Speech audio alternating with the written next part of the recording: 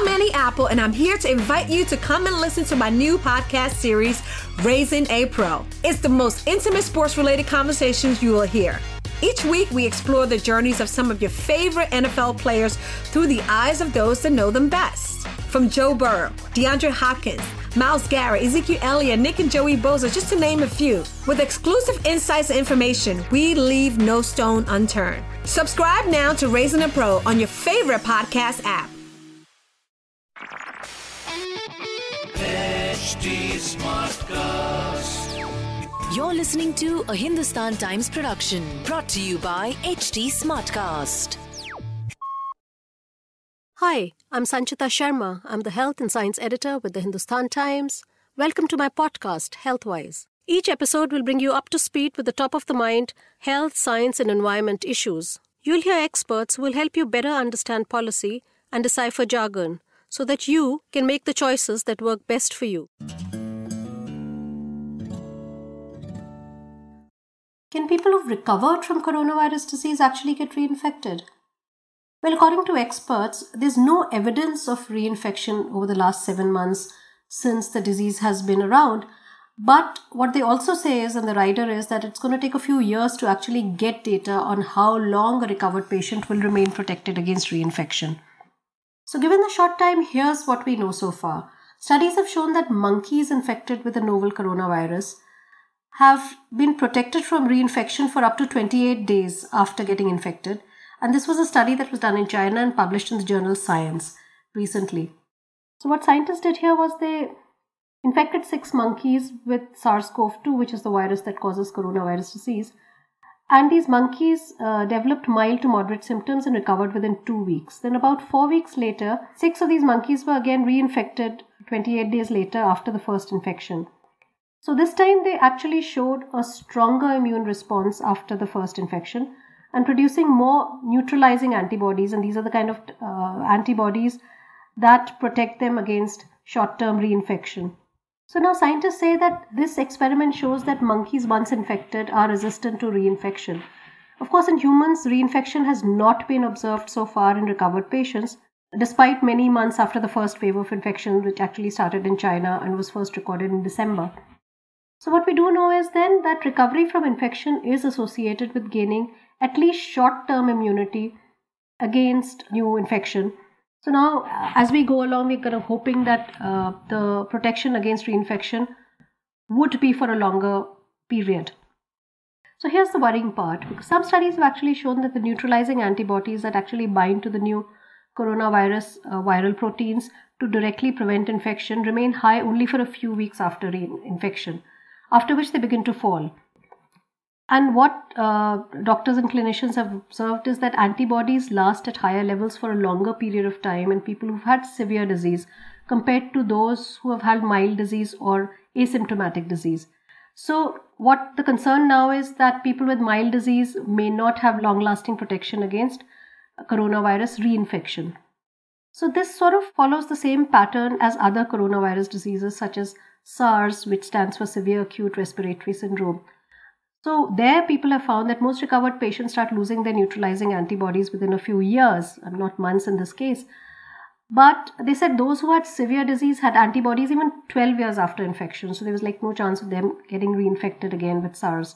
And in the new coronavirus disease, as I've said before, we've not seen any reinfection since the pandemic started in December. So as of now, there's no evidence of reinfection that's been validated.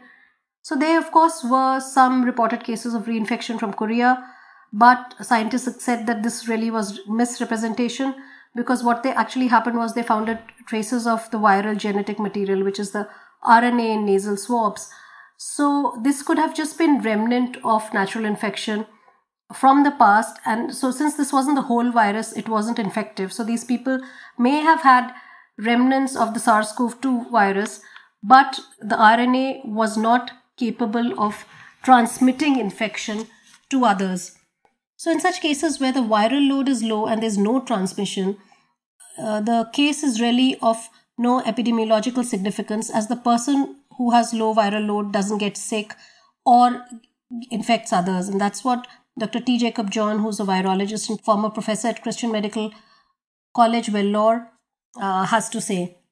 So what actually started the worry initially was a study published in the journal Nature Medicine, where researchers compared the immune response of 37 asymptomatic but positive patients with an equal number of people with severe symptoms. And the study again was done in China. So what they found was asymptomatic people reacted less strongly to infection, so they had fewer antibodies.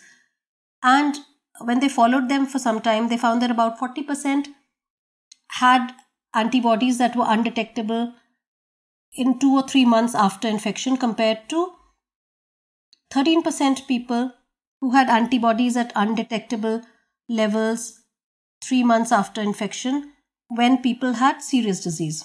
So effectively, people who had serious disease had antibodies for a longer period of time compared to people who were asymptomatic. So while some people actually lose these antibodies within a few weeks or months after recovery, it's still unknown if the lack of antibodies leaves them vulnerable to reinfection. So of course we have antibody testing happening, but right now the real purpose of antibody testing is to identify the serosurveillance in a community to understand the spread of infection. So it's really an epidemiological public health tool which helps make predictions about how the infection is going to spread, and also helps draft policy and measures to contain it. So while it's not proven that antibody positivity actually provides you immunity against a disease, and specifically against coronavirus disease, animal studies show that it does offer some degree of protection for a short period of time. So yes, if I were to get tested today, I would hope I'm positive, because at least it would show I've been infected, I've recovered. Even if I didn't get symptoms, it puts me in a safer place than a person who's never had infection. And these are issues we really need to think about, because increasingly now we're getting studies from all across the world which actually show that the world is still very far away from herd immunity. A study from Spain has shown that only 5% of its population has antibodies against a coronavirus disease, but we'll talk about this later. As of now, yes, if you've been infected, you have some amount of protection against reinfection. How long this protection will last, we don't know, only time will tell. But till then, stay safe. If you still have any queries or would like me to cover a certain health topic, do feel free to reach out to me. You can reach me at Sanchx, that is at SANCHX, or at HT Smartcast. We are available on Facebook, Twitter, and Instagram. For more such podcasts, log on to htsmartcast.com. Until next time, goodbye.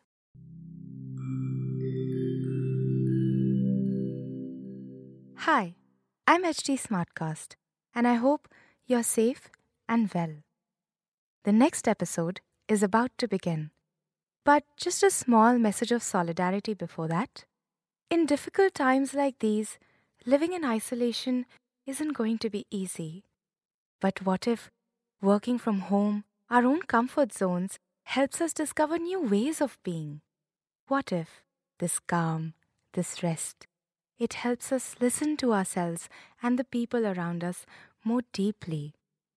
While that happens, you can find me at htsmartcast.com, connecting you to the world of comedy, culture, motivation, news. You know, just in case you need some smart company. Thanks for listening. Take care. This was a Hindustan Times production brought to you by HT Smartcast. HT Smartcast.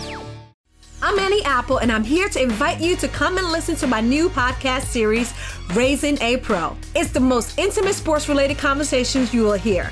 Each week, we explore the journeys of some of your favorite NFL players through the eyes of those that know them best. From Joe Burrow, DeAndre Hopkins, Myles Garrett, Ezekiel Elliott, Nick and Joey Bosa, just to name a few. With exclusive insights and information, we leave no stone unturned. Subscribe now to Raising a Pro on your favorite podcast app.